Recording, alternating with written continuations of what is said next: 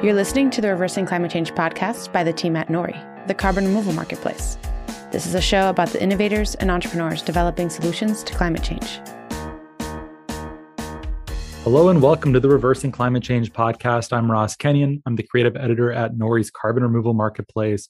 Today, I have an alumnus here with me, Paul Greenberg, fisherman and author of For Fish, American Catch, The Omega Principle. His latest book, The Climate Diet, 50 Simple Ways to Trim Your Carbon Footprint, upon which we did our previous podcast episode together. But today, we're going to talk about a new podcast that you had come out, Paul, called Fish Talk. So thanks for being here. My pleasure. It's nice to be on the other end of the podcasting universe for a little while.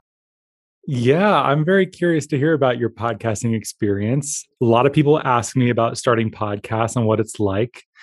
You know, there's a lot of jokes about it I sometimes share. I'm looking forward to it. Yeah, well, you sometimes say that the worst part of having a podcast is having to tell people you do a podcast, because then they groan and go, oh, of course you have a podcast. Yes, and everybody yes. has one.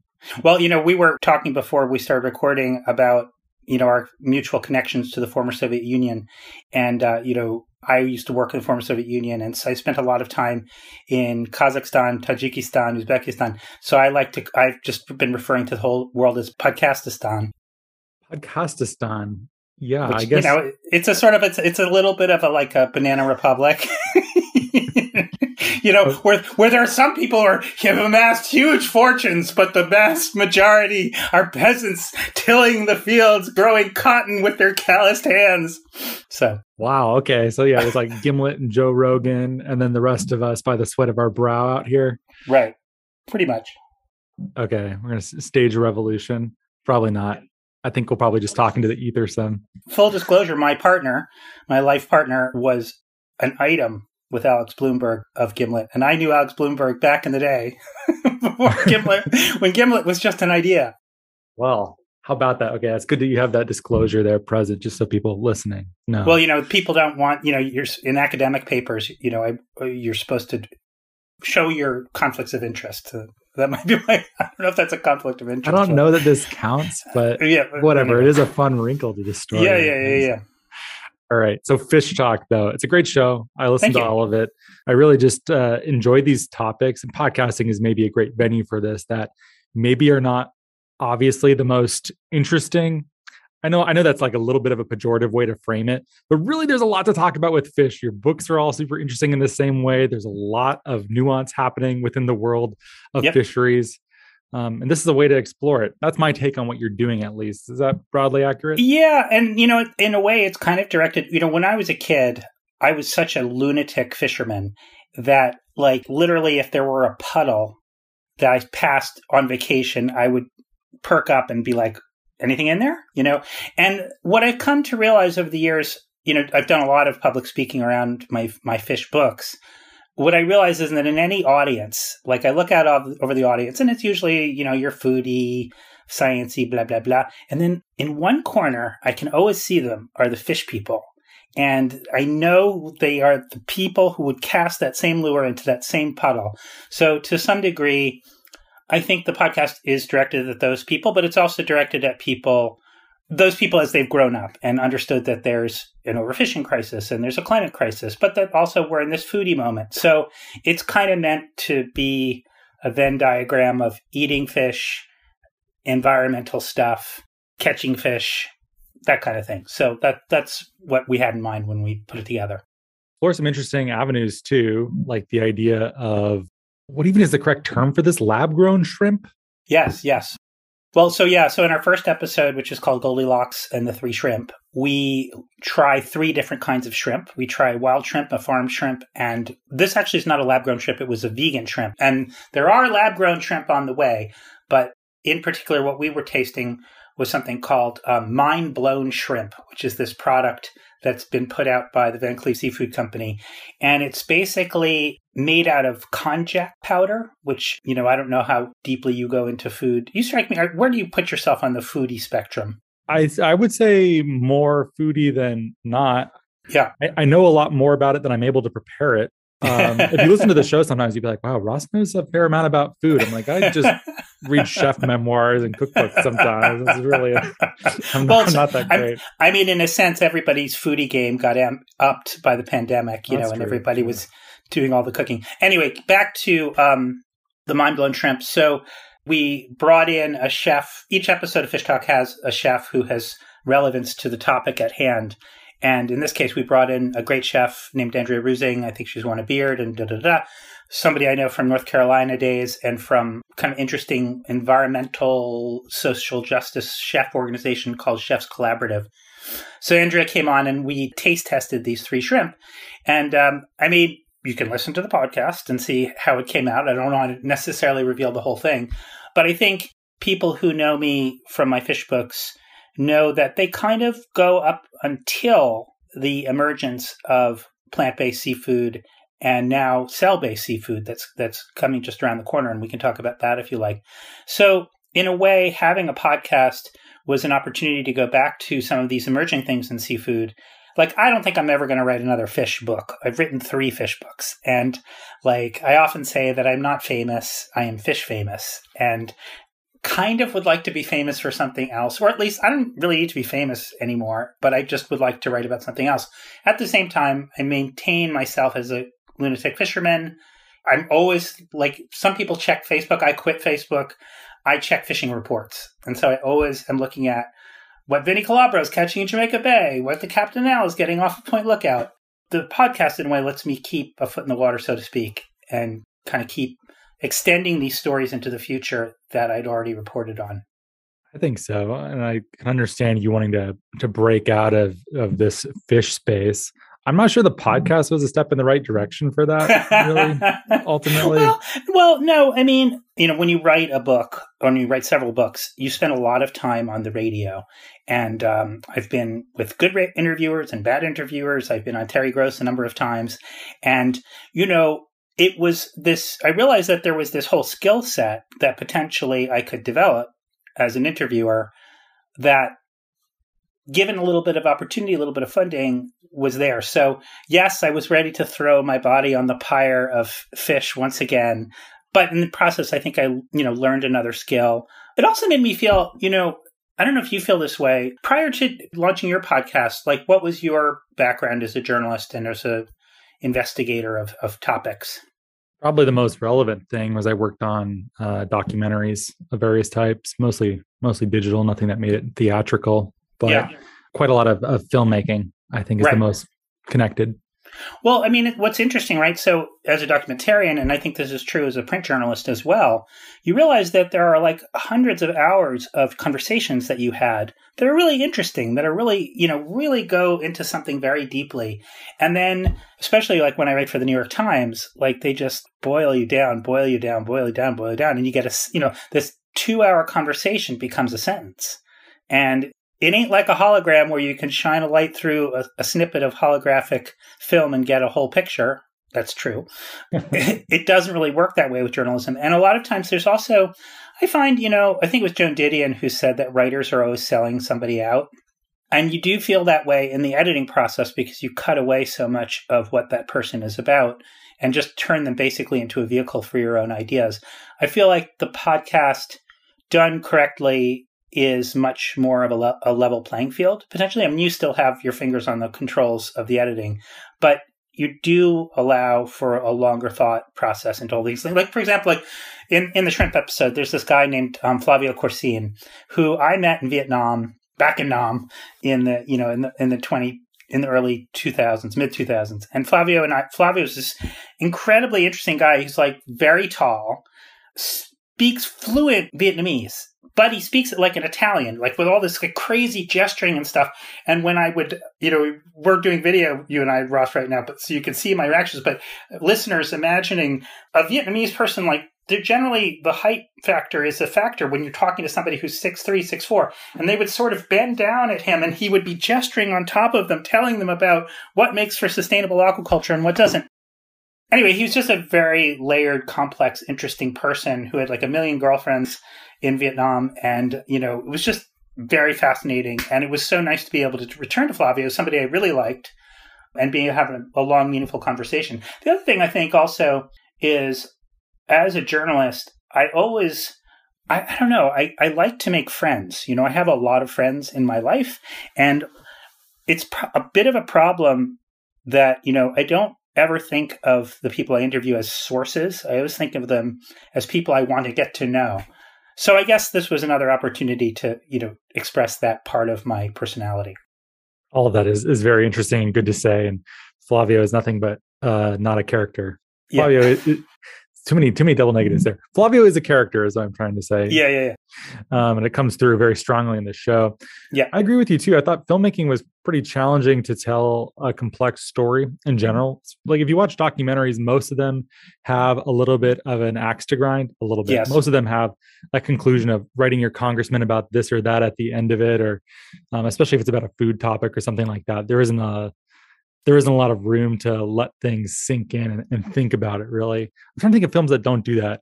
I think The Act of Killing is probably the last one I saw where I was just like, what even happened there? I just need to let that sink into my soul. But a lot of them have a strong activist bent. Or if you listen to this podcast, you probably like it because I don't feel like the show has a really strong activist bent. We talked to lots of people who believe lots of different things. Yeah. So maybe if you're a fan of the show, you self-selected into the crew of just curious people who are down for the intellectual ride. Yeah. I don't know. I mean, I do feel like there is a tendency of journalism to try and within the rubric of journalism, I include the sort of cookie cutter documentary or activist documentary, which is just, tie things up with a message. And it's also, to me, a very American thing. I lived and worked abroad quite a bit in my 20s and 30s. I lived in France, I lived in Russia, I lived in the former Yugoslavia. And, you look at a European movie, right? A high quality French movie does not really end like an American movie most of the time. Things are left very unresolved, very uncommitted. And to me, that's a much more truthful way of approaching life. I think it's one of the reasons, I actually think it's the dead end that Americans have gotten themselves into in this moment of climate crisis, actually, because there's actually not really a happy ending coming. There's a complicated, messed up thing, and we'll probably struggle through. It's a little bit like my son is taking AP European history right now, and we're in the middle of the 30 Years' War. And what a mess, and it doesn't really end up with any kind of great situation at the end of it. It's just a mess. And that's the mess that we're in. So again, going back to what makes a podcast good, I think is that you can leave things kind of open-ended and a little bit fun. Yeah, I suppose so. I mean, the podcast is nothing except for that. Oh God, another double negative like that. That's confusing. Yes, the show does leave lots of unanswered questions, and that's part of the fun because I don't feel like me or anyone else probably has all of those relevant answers to us. With regard to like American and European cinema, definitely the case. Have you seen Adaptation or seen it recently? Love Adaptation. It's like way, way up there. Oh yeah, it's one of my faves too. But I love that because the whole movie, he's trying to avoid turning the movie into some 3-act structure, horrible formulaic movie. And then he asks his brother for help and it turns into one. And then the movie like finally clicks and it works. And it isn't just about anxiety and unresolved little moments of tension. That's right. Well, if you'll recall, his brother sort of has a hand in it, but the person who really kind of starts moving him in the direction is a guy named Bob McKee, who, so Bob McKee's played by the guy from Succession. What's his name? Brian Cox. So in Adaptation, Bob McKee is played by Brian Cox, you'll recall. And prior to seeing Adaptation, my brother, who is a screenwriter, who wrote Halloween H2O, who wrote Children of the Corn Part 3, who has a story credit on the most recent Pet Sematary, who is the most Hollywood guy you will ever imagine. So we went, as a birthday present, he got me tuition to Bob McKee's story course. Oh, wow. So my brother and I and my good friend Kuzi Cram, who's a playwright here in New York, we all three went and had 2 days of Bob McKee telling us about story structure, surprising but inevitable. Like those are his two. So surprising but inevitable. And if you'll recall, in Adaptation, the Charlie Kaufman character, he's so stuck that he goes to a Bob McKee seminar as run by Brian Cox. As Bob McKee says, just whatever you do, don't use a deus ex machina. And then, of course, that's what he does to end the whole thing and bring it to a tidy, nice conclusion. But yeah, and it really busts my balls the way everybody is roped into this. And, to some degree, if we want to get super meta and go back to climate, this happy ending is part of capitalism's story that tells you that it's all going to work out, And you think about, like, where do films come from? Well, they come from capitalism. This is going back to before I was a fish guy, before I was a Russia guy. I went to Brown University, and there I studied semiotics. Oh, God, really? Yeah, I mean, actually, I was a Russian major, but I would have been a semiotics minor had Brown had semiotics minors. But in any case, I was really into semiotics, and then when I started becoming journalist, I went back to Brown for the Boston Globe Ideas section and interviewed all my old semiotics professors to understand, like, what was semiotics all about. And what semiotics is all about, as Roland Barthes said, he has a great phrase, something like, I had this fantasy, or I had this dream, that by deconstructing this narratives that the bourgeoisie tells itself, I might block by block deconstruct this myth and reveal what reality really is. So there's a lot of, clove cigarette smoking, black turtleneck wearing nonsense that goes on in the semiotics program. But it is true. And the more I get into what semiotics would call the diegesis, the internal shit of story making and the way that capital affects story making, it is totally true that over and over and over again, we creators are telling these bourgeois fantasies to maintain the illusion that capitalism would like us to maintain. And part of that story as an environmental journalist is that we will find a way. We fix the ozone hole and da-da-da-da-da. So the same narrative is kind of trying to work with climate, except it's not working because the very things that create the climate crisis are the very underpinnings of capitalism. So you can't really use bourgeois storytelling to dismantle this beast that is destroying the planet. Didn't expect you to go full commie on me here. Well, the thing is, you can enjoy the splendors of capitalism and still be disgusted by it. You know what I mean? Foie gras is delicious. But in fact, we're all having it shoved down our throats. And it may not be you or me or your generation or my generation that ends up cracking this nut. I have been interested lately I've been reading a little bit about eco-Leninism and different takes on... Read Malm's book? Is that what you've been reading? I've been reading around Andreas Malm's book. Have you had him on the show? No, I read one of his other ones, though. I saw his recent one was about sort of eco-Leninism and dictatorship of the proletariat coming, and it's the only way out. I mean, at the same time, I lived and worked in the former Soviet Union. I lived and worked first in the Soviet Union, then I lived and worked in the former Soviet Union. And I saw what a complete shit show that situation was, both vis-a-vis the environment and vis-a-vis just like relatively normal comforts that people need in order to live their lives. So neither solution seems to have worked, in part because I think that, as anyone will realize, is that the Soviet Union was not a true socialist state. And, people rose to the top, like the pigs in Animal Farm. All animals are equal except some animals are more equal than others, and that's what we had in the Soviet Union. Did not expect this to go into. Sorry. We can go back to fish if you want. No, I'm giving you a chance to break out. It's exactly what you wanted. Thank you. I appreciate it. I think there's a lot of interesting stuff that you crammed into that, and a lot that's worth unpacking. I remember one argument I had some years ago with a friend who is like dyed-in-the-wool Leninist. Classical Marxists, which he was one, do not like this sort of postmodern focus on stories and semiotics, especially ones that say, like, for instance, if you say that there is reality lurking under it, you have to just peel away the bourgeois layer of storytelling, and then you can peer into reality. Where someone who's like a postmodernist or metamodernist might look at that and say, like, it's all stories all the way down. The bourgeoisie exploiting the proletariat is one story among many. Mm-hmm.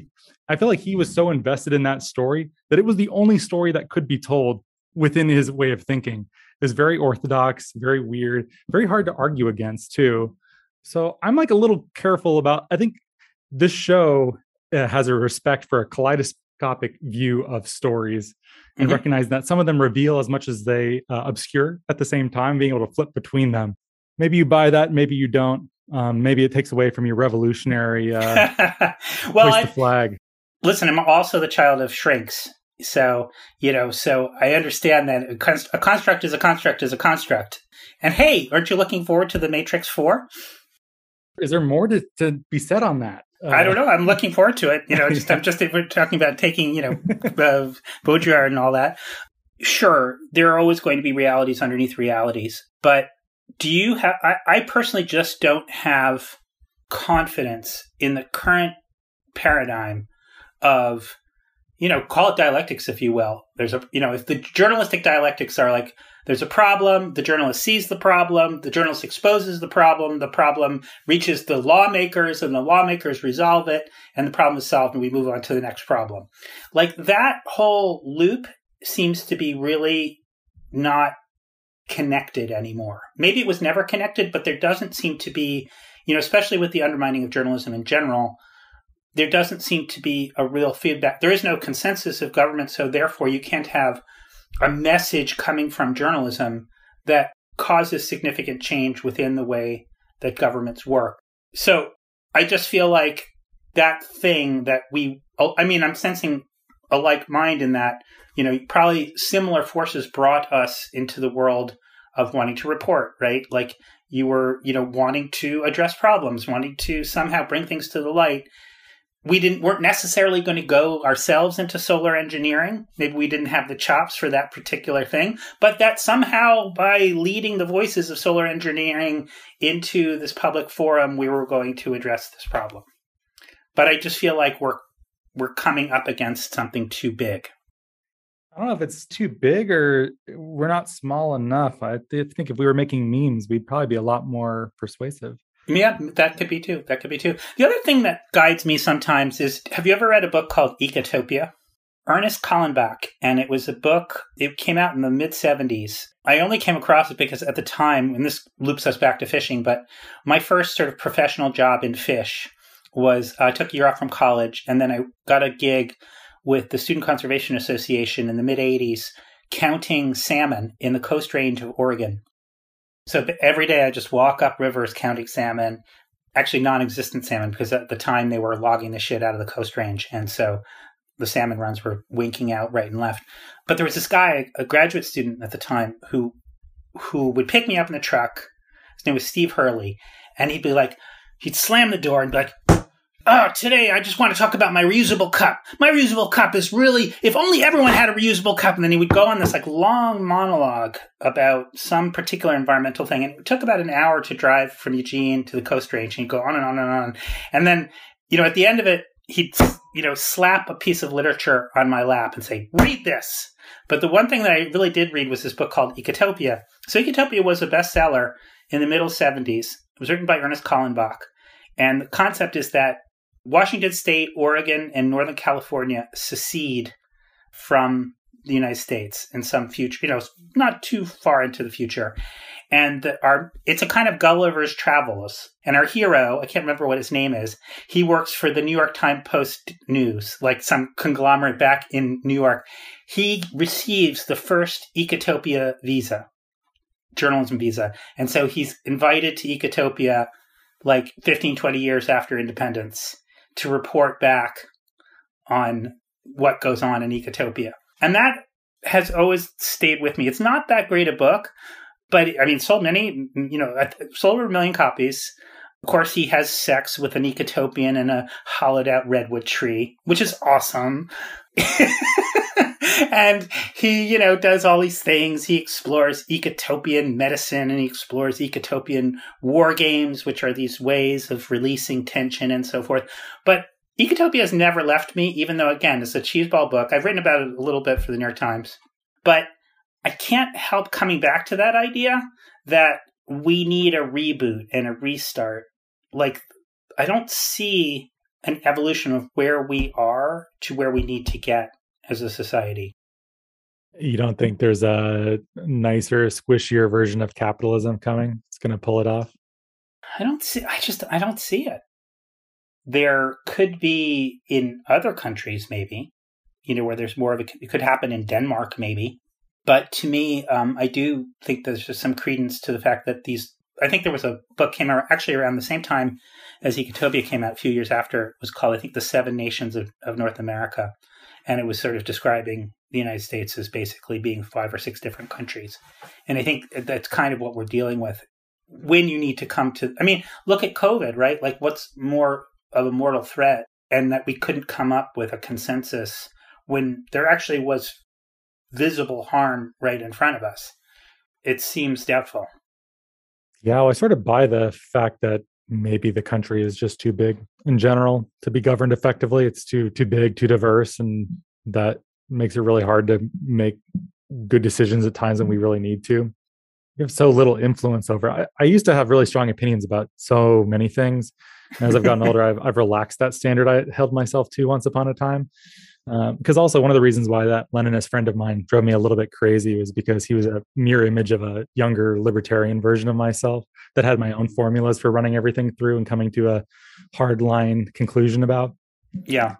But, you know, I don't want to stray too far from my Fish Talk podcast. To argue the other side of it, this country actually really did fix our fisheries. You know, we were headed towards a total overfished Mediterranean type situation, Mediterranean being one of the most overfished bodies of water in the world, with multiple nations surrounding it, and, you know, the same sort of thing where you have multiple jurisdictions and all these different states in the United States that are sovereign over their waters out to about 10 miles out to sea. And you would think that we would have just driven our fisheries into the ground, but actually, first with the Magnuson-Stevens Act in the middle 70s, that kind of set us on the course to at least trying to figure out what stable fisheries would be. And then with the amendment in 1996 of the Sustainable Fisheries Act, we basically made overfishing illegal in this country and have more or less executed that plan. Now, I was talking with Carl Safina, who's actually a guest on the show. I think he's on the striped bass episode that we do on Fish Talk. He was saying, you know, we were talking at one point, and he said, when you think about it, fisheries are kind of quaint as a problem compared to something like climate change, because you just got to not fish so much, you know. And so far, we haven't built cities in the sea. We haven't, you know, ripped up the actual infrastructure that makes the ocean work. So just simply figuring out what are the right formula for allowing people to fish, while at the same time allowing fish populations to maintain a certain base capital, as fishery scientists like to think of fish populations as the sort of the money in your bank account, and that in an ideal scenario, you're really just catching the interest off of that bank account. So anyway, all that's by way of saying, through a number of different tweaks that we did to American fisheries, we more or less have gotten there. The problem is that 80 to 90% of our seafood is imported, and that is the escape valve from which we escape our own regulation and then import all sorts of illegal stuff and poorly farmed stuff and things like that. And people say that's a pretty common strategy for many industries these days, right? Yep, for sure. But very, very rarely do they, well, no, I was about to say very rarely do they end up in a net environmental benefit, but I guess you could say that they do. I mean, when you think about the degree to which we've outsourced our industry to countries that are now bearing the brunt of the pollution that those industries carry, you know, the garment industry, all those kinds of things. So yes. And and now we're into this, you know, to circle back to this whole kind of capitalist conversation we were having and this Marxist conversation. Now we're in this position where a country like China, which was bearing the brunt of the pollution that the goods of the world required for their production. Now we're getting to the point where what does happen when China gets to a point where they decide that they want a clean environment and they're no longer willing to allow polluting industries to be based in China. What does the United States do at that point? Do we just move to another kind of range of sort of poor countries that are going to be the receptacles for our bad behavior? Or will the loop finally be closed and we'll actually, as a globe, have to kind of come up with global standards for protecting the planet? I don't know. It seems more likely that it'll just probably move somewhere else. I think that's happened a number of times, but But what is interesting is that, like, if you go back to fisheries, China actually is starting to be pretty seriously concerned about its local fisheries and is starting to actually listen to some of the NGOs who've been talking about trying to kind of come up with sustainable fisheries policies in their near shore, just because they realize that they can't, their population requires fish and they have a huge coastline and it's largely overfished at this point. So trying to kind of get that to some kind of balance will be interesting to see what happens in the next 10 years in terms of fisheries, which is why, again, I'm prepared to keep reporting on these stories because I think they are ever evolving. Sure, there's going to be more to talk about with fisheries, but I also know you don't only want to be doing that, as we've referred to a few times. So I imagine you have a couple other arrows in your quiver you'd prefer to be shooting in the meantime. What have you got going on? Well, a couple things. This year during the pandemic, I bought an acre of land, and I didn't buy it with any particular cohesive idea in mind. It was just that I wanted to own some piece of land that was climate safe. So I did a fair amount of research to try and find what I was looking for. I ended up in the Adirondacks, which is about 6 hours north of New York City. And it's kind of in a climate sweet spot, although, I'm sure you've had many guests on your show who say there's no place that's safe from climate change. But in the near term, when you look at the Adirondacks, they're high, but not like crazy high that you're in a alpine situation. But you get a 1.5 degrees Celsius of cooling for each 1,000 feet of elevation that you gain. And then they're considerably far north. They are wet, and they are only going to get wetter, according to present models of people that are looking at the Adirondacks. And they're going to get a little warmer. And frankly, right now, the Adirondacks are too cold for me. It's not unusual to have a string of days in January in the minus 20 to minus 30 range, or it used to be not unusual. But they're warming to a point where it's interesting because a lot of people from Massachusetts, some parts of southern Vermont are actually moving to the Adirondacks because they miss winter. And the Adirondacks being high enough and north enough and wet enough, generally speaking, you'll get at least a couple of months of real winter. So anyway, so I bought this acre and I'm just sitting on it and deciding what to do. I wrote this book just before the climate diet. I wrote this illustrated book called Goodbye Phone, Hello World. And it was like an illustrated book that did pretty well. It was just about, and I myself gave up my iPhone except for as we said, just for recording purposes. So my illustrated editor at Chronicle is waiting for another book from me. And so the book I'm thinking about doing is called 50 Dreams for an Acre. And it's just an illustrated book where I want to explore. I want to talk to a lot of land use people, energy people, and just try to find out what would you do with an acre? And I'm not 100% sure I would build something on this acre, but if I did, how would I do it?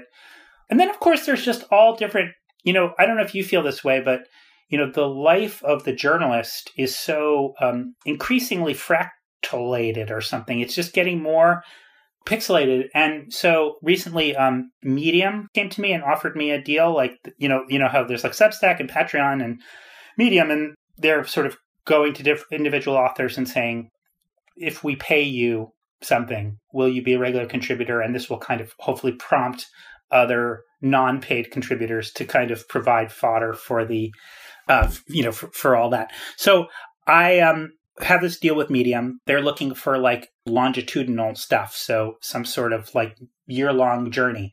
So will the year-long journey be about my acre? It could be. The other thing that I have going on here is that, I live at Ground Zero in New York. And for the last 15 years, I've maintained a terrace garden, which I refer to as the Ground Zero Garden. And if you look online, I did a piece about it for the New York Times and for The Guardian, 2 different pieces for the 20th anniversary of 9/11. And so I continue to develop that. And so that might be my longitudinal story. We are salad self-sufficient up here on the 10th floor for, I'd say, 9 months out of the year. We produce 1 bottle of wine, which is called Chateau Nul. Nul for 0, but in French, if you want to say somebody's a total loser, you say "c'est nul." So that's the story. Yeah. So maybe what I'm working on is kind of pinging back and forth between my acre upstate and my terrace down here, but it's inchoate enough not to really be a book proposal quite yet. And nowadays, especially if you're a white guy trying to sell a book, you really need a really solid book proposal if you're going to be able to come out of the gate strong. So rather than rush into writing another book, I'm kind of content to have a podcast, to have a Medium column, to let the ideas kind of accrete. My son is now headed to college soon. And so the immediate pressures are not on me as they were. So I'm trying to take a little time to let these things breathe a little bit. So that's where I'm at. A lot of good ideas in there that sound interesting that I would be happy to listen to or read. Okay. You being a potential homesteader, that's fun. Typically a right-wing hobby. So it's nice to hear a little bit. Well, not exclusively, but I know. I also had thought about another way of looking at this idea is Walden 2.0, or at this point 3.0, in the sense of that, if you reread Walden as part of my research for Goodbye Phone, Hello World. And, it's not really about homesteading. It's really about clearing your mind out and about focusing on, I don't know, what's important in it's living the life of a poet and taking moments as they come and many other things. I do like the framework of focusing. Before COVID, I traveled a tremendous amount. I probably was on the road a week out of every month, or maybe a week out of every 2 months, reporting on stories all over the world. And it took COVID for me to realize that I actually really had come to hate that. Turns out I don't really like traveling anymore. And to go into a deep meditation on an acre seems really cool to me. The other thing I think is really interesting, and, it's a little bit like, as a freelancer, you're always a little bit working an angle, right? Like you're always like, how can I get this? So the idea has occurred to me, could I get a war going amongst all the composting toilet companies, for example, to see who would supply the composting toilet to my acre? Could I get a war going between all of the micro home kit builders to get who's going to give me the kit? And it's a little like stone soupy too. Like, the house has stone soup. I got the stone. All I need are walls, roofs, windows, electricity. That's a great idea. It's a solid gold idea. Great opportunity for your brand. Yeah. So, and also I don't know, and this is, before we started recording, I asked you if we could go a little meta on this. It's like, it's a little hard to figure out in this whole model, where is the income coming from? You know what I mean? Like nobody, especially the Gen Zs of the world, the millennials of the world, are supposedly averse to self-promotion, right? So you're not supposed to self-promote. You're not trying to sell anything. So, and if you're not selling anything, you're not quite earning anything. So everything seems to be on the level of barter. So I guess that's the question, the existential question I'm proposing is like, could we barter? Can we talk? Can we talk green home kit company? Can we talk composting toilet company? I'm ready to talk, You think they're that hip to Gen Z? You probably have some older guys used to like, oh yeah, we pay, this is the amount that we pay for this amount of brand value that is being generated. I guess it is barter. I mean, what's the difference really? But yeah, it's very indirect and rather abstract for how much value is being created for Nori as a whole. Yeah. Yeah. I mean, that's sort of what happened with, with Fish Talk. We were sponsored by Sitka Salmon Shares. And, it was a sort of interesting genesis story in the sense that Nick Mink, my co-host, I first met him because he was a professor in Southern Illinois at a place called Knox College. And Poor Fish had come out, and I was sort of on the lecture circuit, and he had me come. And I lectured. And then after I lectured, he put me in a car with 3 undergrads to drive me back to the airport far, far away in Chicago.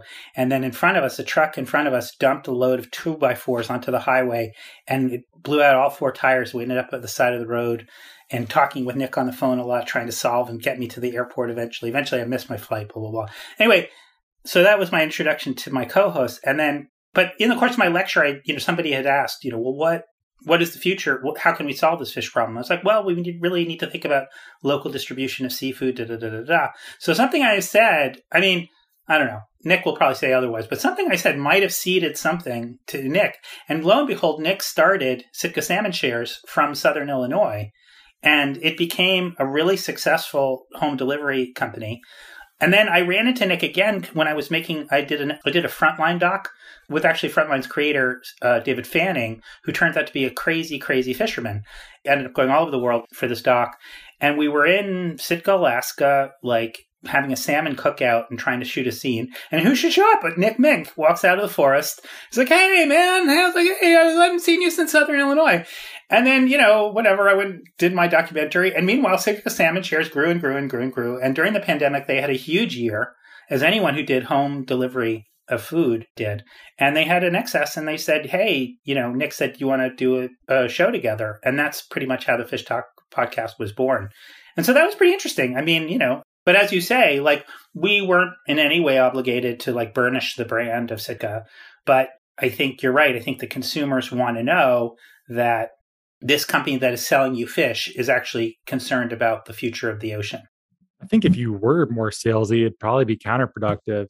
I'm a pretty passionate gardener, and there's a great permaculture nursery out of Portland called One Green World. And I think I found them just by doing research on companion plants and nitrogen fixers. And Cool. they just had some great articles about it. It's like, oh, I should like read more. But at no point were they trying to sell to me too much. And in fact, if Yeah. they would, I would start not trusting it as much. In fact, they even talk about some plants which they do not carry, if memory serves. Oh, that's really good. That's the funny thing. I mean, so I'm like, I think we have a little bit of space between our generations, you and I.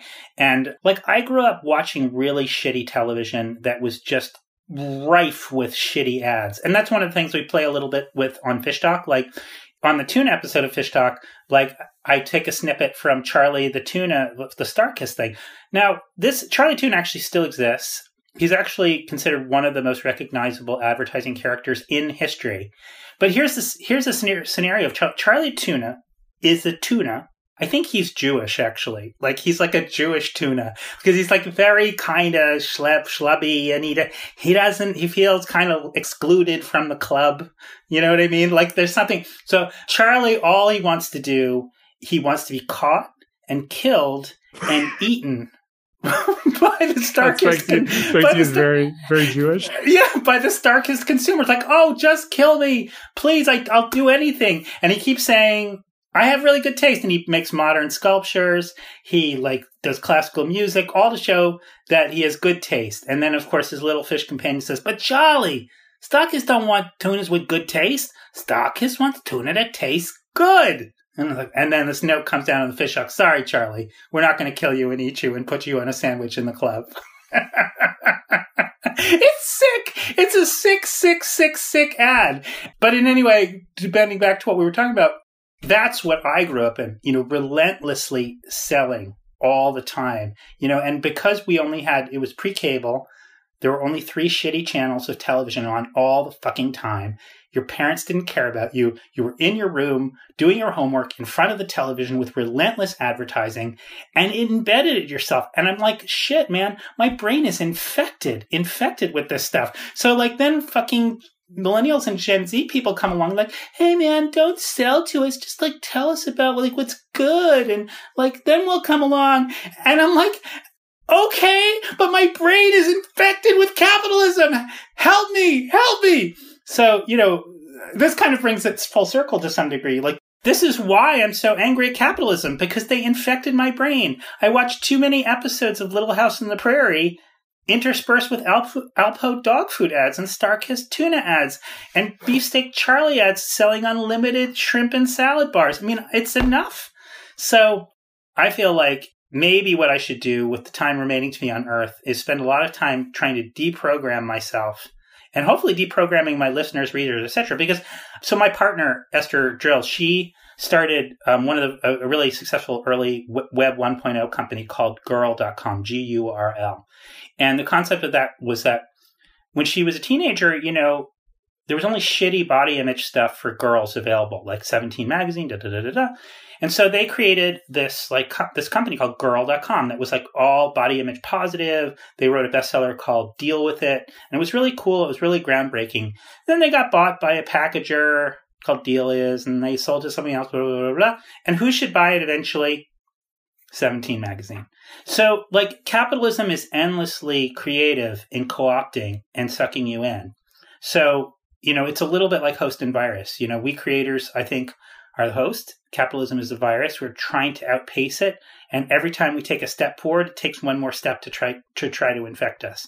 So my plan for the next 30 years, I'm lowering my overhead and raising my aggression and trying to be more good, less co-opted. I'm trying to think of what it would look like if it weren't within a capitalist paradigm. Well, there's a problem there. I do believe in the profit motive in terms of keeping you motivated to do stuff. You know what I mean? I think, if I didn't have to earn a living, I don't know that I would write anything. Writing is very exhausting and hard. I imagine it even miserable. is for a pro like you. Yeah, okay. Miserable. There you have it. It's miserable. It's often miserable. There are great moments that happen, and I'm glad to have written what I wrote. But, I think, going back to your question, could capitalism take a more friendly form? I just think, I lived in France for a couple of years, and I commissioned a lot of freelancers, camera people, sound people, et cetera, et cetera. What's interesting about France and the French model is that in France, there's not really such a thing as a freelancer. When you hire a freelancer, you have to pay into their benefits, their retirement, their medical, and et cetera, et cetera, et cetera. And I kind of feel like that kind of model would work because, you as a creative, you only have so many creative years, right? And it doesn't occur to you in the storm of creativity that you're in your 30s and 40s that you're ever going to run out of juice. I think a kinder system would take that into account. Yeah, I suppose so. And I do think that one of the more pernicious elements of our current economic system is, much as I don't love political memes, one that I thought was pretty interesting was, I think it was just some tweet someone had about how capitalism trains us to monetize all of our hobbies. It's like, you can't just knit now. Now you have to start an Etsy store, be a knitting influencer. Right. You can't just enjoy knitting. You have to also turn it into like an entire brand. That's right. That's right. And that's the thing is that, who has been a big influence on me in that respect is, have you ever read or heard of the Nearings, Helen and Scott Nearing? So they wrote a book called Living the Good Life, and they were some of the early homesteaders, and they kind of helped start the homesteading movement, first in the 30s and then later on in the 60s, because they homesteaded from the 30s all the way forward, and they got rediscovered by the hippies in the 60s and 70s. But the Nearings had an ideal way that you should organize your day, that you should have, let's say that there's a 15-hour day of stuff that you're going to do before sleeping. So 1/3 of that would be bread labor, and in their case, actually physically farming. 1/3 of it would be vocation, in the literal sense of calling, like be it knitting, be it violin playing or whatever. And 1/3 of it would be community development, giving yourself over to the betterment of the community.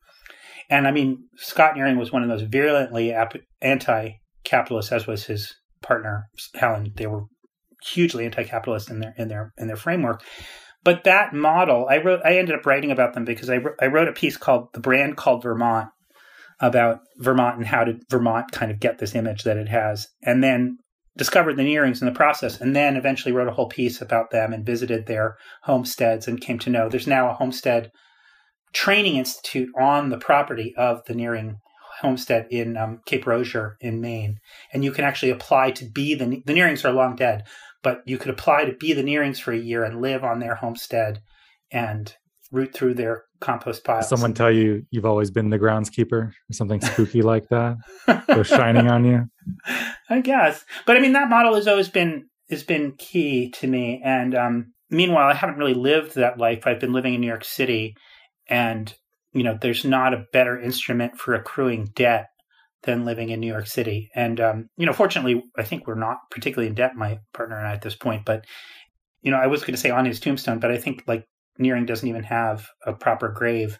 But there's like a signpost that says, like, the thing that he says, one of his maxims, pay as you go.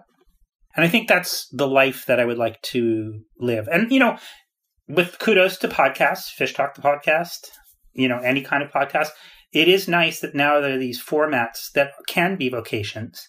Again, if you lower your overhead and have a reasonable lifestyle, any of these things that you and I are doing, any forms of these communications are pretty cheap to do, and they can be done.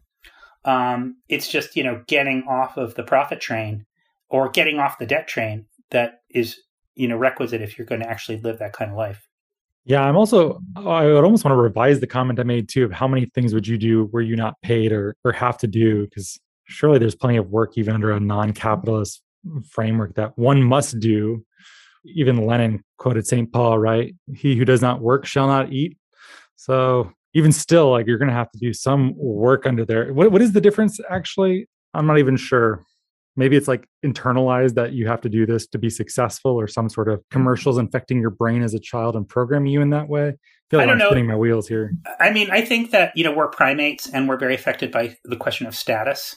I mean, there are countervailing forces, right? Like the Buddha tells us that status and ego are distractions from the real truth, which is this underlying reality of moment to moment and moments fading away, passing us literally right before our faces.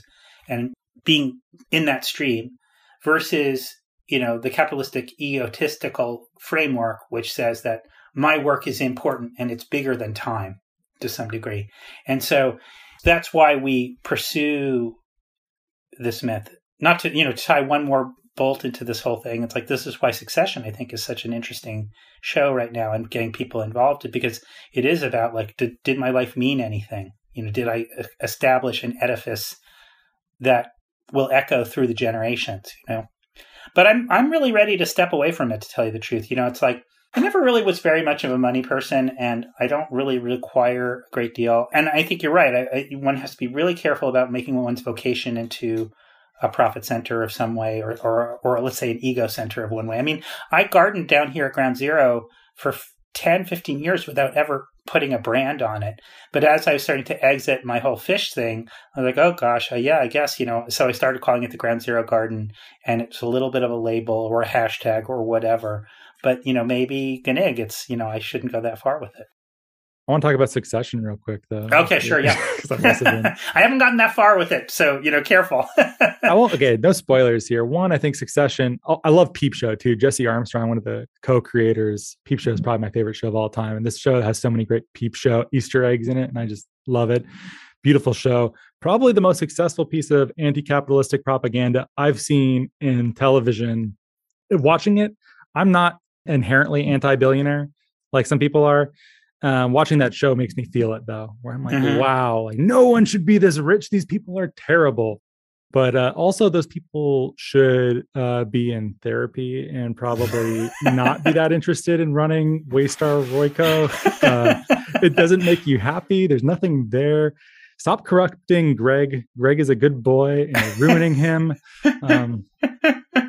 Yeah. No, it's true. It's true. And, I grew up in Greenwich, Connecticut, which is pretty sure the Roys would have had a house in Greenwich.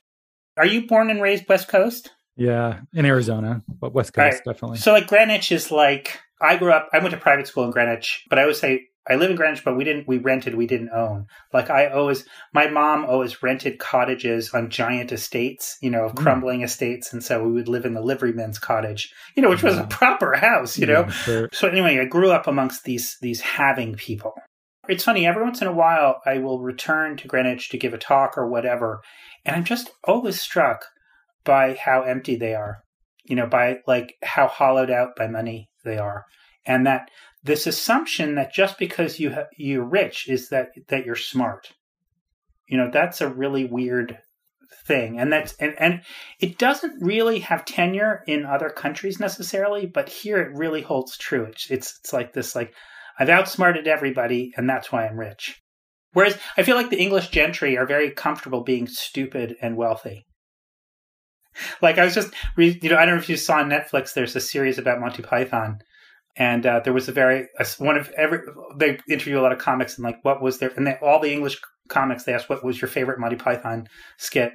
And all of them, upper class twit of the year. Yeah, classic. That's so perfect. One of my favorites is always there's like the all-time summarized Proust contest where you have to be like, oh, it's about the nature of time and of memory and things passing. And the buzzer would be, sorry. Yes. Monty Python is like the mix of the very erudite and the very stupid at the same time, the sweet spot. So I'm watching this Monty Python documentary, and I was just really struck by the fact I always thought that The Holy Grail was considered the Holy Grail, like their best movie ever, and I always found it to be the best movie ever. But Life of Brian actually rates far above it. Like it's considered like number 2 by a lot of people, and some people number 1. I prefer Life of Brian as well. I love Life of Brian. Yeah, I think I need to rewatch it. I think I saw it, like, unlike you, I was seeing these things as they came out. And so, I saw Holy Grail when it came out. And then I saw Life of Brian when it came out. I just wasn't old enough to appreciate Life of Brian. But now it's funny. My son, he's been studying, as I mentioned, he's doing AP European history. And so we're reading a lot about the Reformation and the split between Luther and the church and then Luther and Calvin, And now when I've been watching, they have various clips of Life of Brian in the show, in the documentary. And like that moment when there's the followers of the gourd that Brian drinks from, and then there's the followers of the shoe. No, the shoe is the truest. No, the gourd is the truest. So I have to say, I think I'm going to go back and watch it. I'm going to just reflexively say that I think it's probably the better movie. Yeah, you should absolutely rewatch it. And the sacred gourd and the shoe. My favorite was always the Sermon on the Mount, where they're in the back and they can't hear very well. So I think he said, "Blessed are the cheesemakers." Are the cheesemakers? And then the cheesemaker says, the guy who's listening says, "No, he's speaking metaphorically. He means all of the small industries." Yeah. But in the documentary, there's actually a really funny thing where they cut to, of course, it was a huge controversy at the time, or controversy, as they say. And so Michael Palin and John Cleese had to go on air with like a bishop and some other religious leader. And the religious leaders are just total twits, and they're having to like deal with them. And later on, John Cleese is like, the bishop is like criticizing for all, these transgressions. And meanwhile, the bishop turned out to be gay.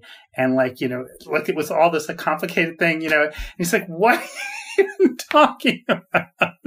I'll have to go and watch this then. That sounds right up my alley. It's on Netflix now. I think it's like an 8 or 9 parts. It's for true Pythonophiles, which I sense I'm speaking with one right now.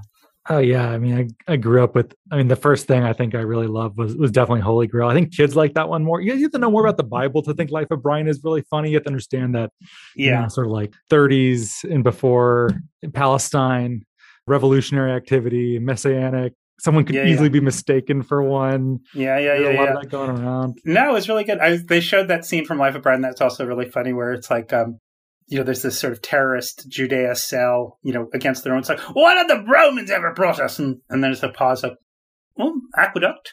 Oh, yeah, no, that's quite good. But what else have they brought? Sanitation? Oh, yeah, the place stunk like shit before the Romans. It's like thing after thing. This is so tangential, but I have to tell this story. When I was in college, I think I was a freshman, Terry Jones, who directed like all the Python movies. And he's one of them too. In fact, the voice that you're doing sounds like him doing a lady's voice. I'm pretty sure. So he was speaking and I got there first. I got there like 2 hours before the event. Oh my God. So I could get the best seat because we were having dinner. I was like, I want to sit next to Terry Jones. I can't even wait. Fantastic. And so I get it. I'm the first in the room. I choose the first seat I choose is the only one that is marked reserved. I sit next to it. The dean sat there. The fucking dean. The dean. Honestly, I've never been more disappointed and crestfallen, I think, in my entire life. Really. I don't want to talk to the dean and his wife. That's really terrible. Sorry about that. Well, Terry Jones is all over this documentary. And I guess he and Terry Gilliam co-directed Holy Grail, which is what made it complete hell for everybody.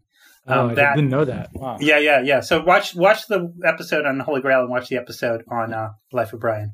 I've pitched Michael Palin on this show before, I think, too. But I realized that was a long shot. But he had some book that was halfway related where I'm like, yes, I would love to meet Michael Palin.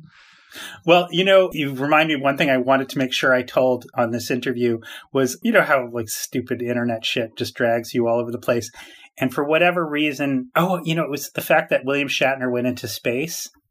And I was, with was it SpaceX that he went into space on? I feel like I must have missed tracking this too closely. So he went into space. And so I inevitably went over to his Twitter feed. And I looked at he had the best Twitter bio ever. The Twitter bio was something like, proud Canadian, former captain of the USS Enterprise, no podcasts. Oh, wow. Because clearly there must be a bajillion Star Trek podcasts that are like, hey, Mr. Shatner, Captain, would you possibly be on my podcast? Countless. I can't even imagine. You imagine? No podcast. Like, it's just so brilliant. No podcast. Like, of course, Captain, I respect that totally. No podcast. I wouldn't dare summon you from the bridge. If you're only going to do one, you should do mine. That's right. That's right. Well, I do have a niece who's training as an astronaut, so maybe through her I can work the channels. Yeah, see if you can make that happen. Yep. This show was very fun. I feel like we kind of got away from it, but I think people have a good sense of your voice, who you are, and if they enjoyed this and spending time with you, surely they'll enjoy your work and your podcast. Yeah, and fish. Today, fish, tomorrow, the galaxy. Yeah, I want to track your homesteading thing project if you do it. Of course. There's a little thing up on Medium right now as part of one of my first essays as a paid columnist. I think it's called, Is There Any Place Safe from Climate Change? You could link to that if you feel like it. Nice. Sure. Happy to do that. Links to all these things are in the show notes. And thanks for coming back on the show for an extended bonus episode that was unexpectedly mostly about television and comedy, it seems like at this point. Yeah. Well, it's always a pleasure to talk to you, Ross. And, I recognized the wide-ranging mind the first time we spoke, and I'm glad we were able to flesh it out even more. Yeah, me too. Thank you, Paul. And if you like the show, please give us a great rating and review on iTunes. I started doing that too recently. So if you're on Spotify, give us a great rating. That would help a lot. And thanks so much for listening.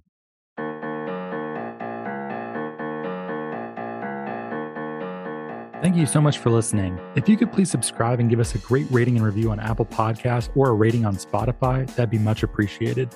It helps us get our content out to more people. You can sign up for our newsletter at nori.com, follow us on social media, and we will catch you next time.